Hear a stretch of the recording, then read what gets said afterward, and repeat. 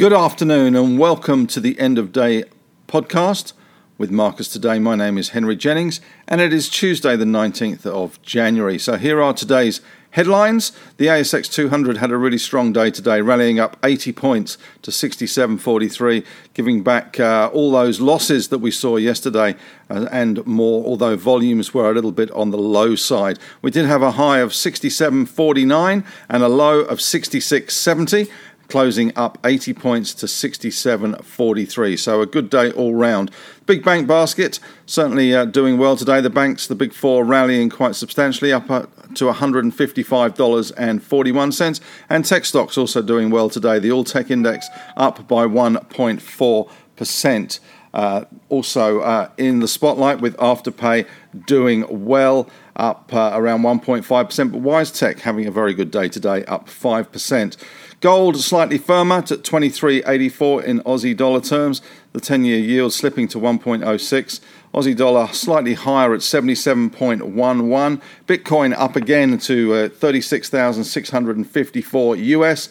And the Asian market somewhat mixed. Japan rallied 1.5% and China pretty much flat. Some of the highlights today in the market. We had a pretty impressive day from Bingo, following a bid from private equity and Macquarie also getting involved there. Bingo were up 20.4%. Macquarie also had a pretty good day today, up slightly as well. And Tyro, the payments system that has been much maligned following outages in their machines, also had a very good day today, up 25%, hitting back at that short sellers report that we saw and certainly rebutting that in fine style. In the miners, we saw BHP up 0.9% and Newcrest up 0.7%. We did see that gold price slightly higher and iron ore, of course, a little bit better as well. CSL up 1.4%. Good to see them starting to move a little bit higher. And, of course, the lower Aussie dollar does help them to some extent. And we saw Sonic up 1.8% as well. Technology, the All Tech Index was up 1.4%, as I said earlier. Xero had a relatively good day, put on around 0.7%. But WiseTech, the standout there in that sector, up 5%. We also saw today in some corporate news, Alkane was up by nearly 11% after lifting production guidance. Amazim improved 2%. WAM Capital increased its takeover offer. And Hub24 up 8% on its quarterly update. Rio as well had its production report today. They only rose 0.7%, so a pretty muted response to that production report for the fourth quarter. And Ben and Tom did a little bit of a segment today on Rio, so maybe a good idea to have a look at that. In terms of other stocks around the traps, of course, we've had another big day in Vulcan. Every day seems to be a big day in Vulcan at the moment, up around 9.6%, but at one stage really powering on the points, closing at 9.89. But at one stage, the stock hit an incredible high of $14.20. So that's quite astounding. Certainly one of the best performing stocks in the last year by a country mile, up from around 12 cents. Hitting $14.20 today, so quite extraordinary. In other news today, Novonix, a stock I wrote up this morning in Henry's Take, had a good run today, up nearly 17% after appointing a new chief scientific advisor with links to Tesla. So that's always good for a stock bounce. Nufarm up as well, up 8%. Change in substantial holding. Firetrail Fund Management now owns around 8% of that one. And ASM, Australian Strategic Minerals, after suffering a bit of a fall yesterday, bounced well today, up 7%. And Talga, we did write that one up this morning as well, looking to enter that closer to 150 to 155 as the SPP is digested. But today their biggest shareholder, Smegvig, which is a overseas investment company, sold down its shareholding at $1.45. That was quite a big sell down, and the stock fell nearly 11% on the back of that. We had some business updates today from Megaport. Didn't do much to stir the price, down 1.3%. We had Q2 revenue of 18.7, which was up 8% from a quarter ago. And talking about break-even on a run rate basis, this fiscal year remains a priority. So clearly not enough to get the bulls very excited.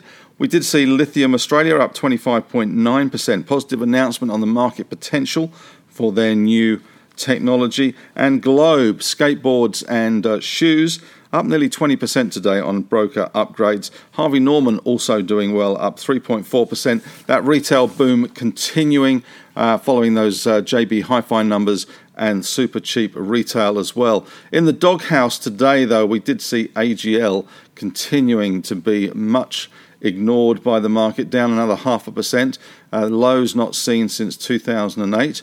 Domino's Pizza, its crust rose today, up 8% following some broker upgrades.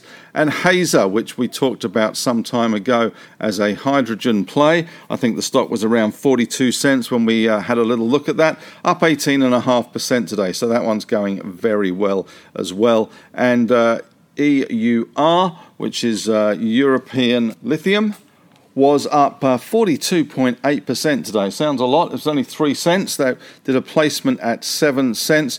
Seems to have been strongly supported, to say the least. Speculative stock of the day today is Latin Resources, up nearly 60% today on good volume. They announced a significant kaolin intersection at Noombenberry in WA. As far as corporate results go today, we did have the Rio production numbers out. So that was good, but not enough to really get the price rocking and rolling. More about social license and being apologetic for blowing up those heritage sites. But we did see Pilbara iron ore shipments, 88.9 million tonnes, slightly above consensus at 88 million tonnes. And iron ore production, 73.749 million tonnes versus consensus of around 70.4 million tonnes. So that's also pretty good. Copper results too pretty good, 132 kilotons versus consensus of 122.5. That's down 4% from a year ago. And they have issued guidance for production between 325 to 340 million tonnes against 330.6 in FY20.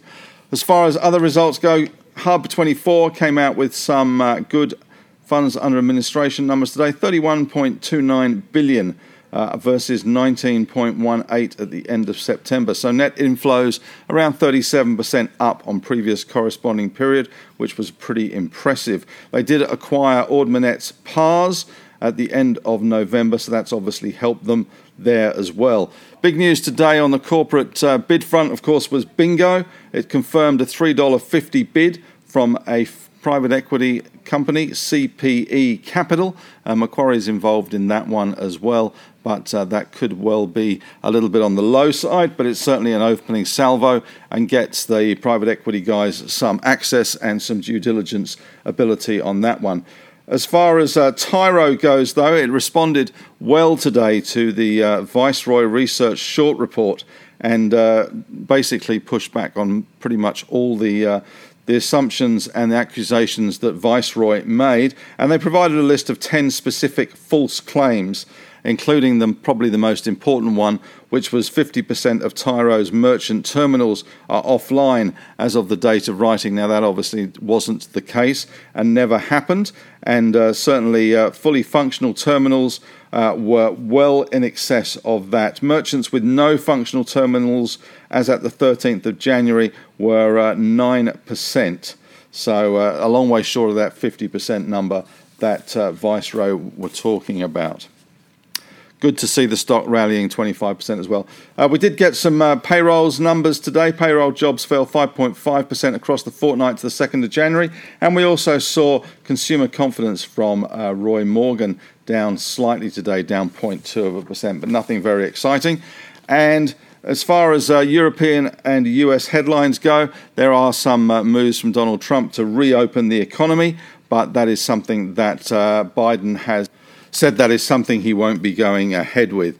Janet Yellen also faces the Senate committee today to sell the Biden stimulus plan. And in other news, President Trump's approval rating as he exits the Oval Office hit 34%, hit a new low, falling 12% since the election. Truman was the previous honour of holding the lowest approval rating on Exit at 32%. That's it for today. Thanks very much for listening to this podcast. Hope you've enjoyed it, and hope you have a great day and a great evening tonight.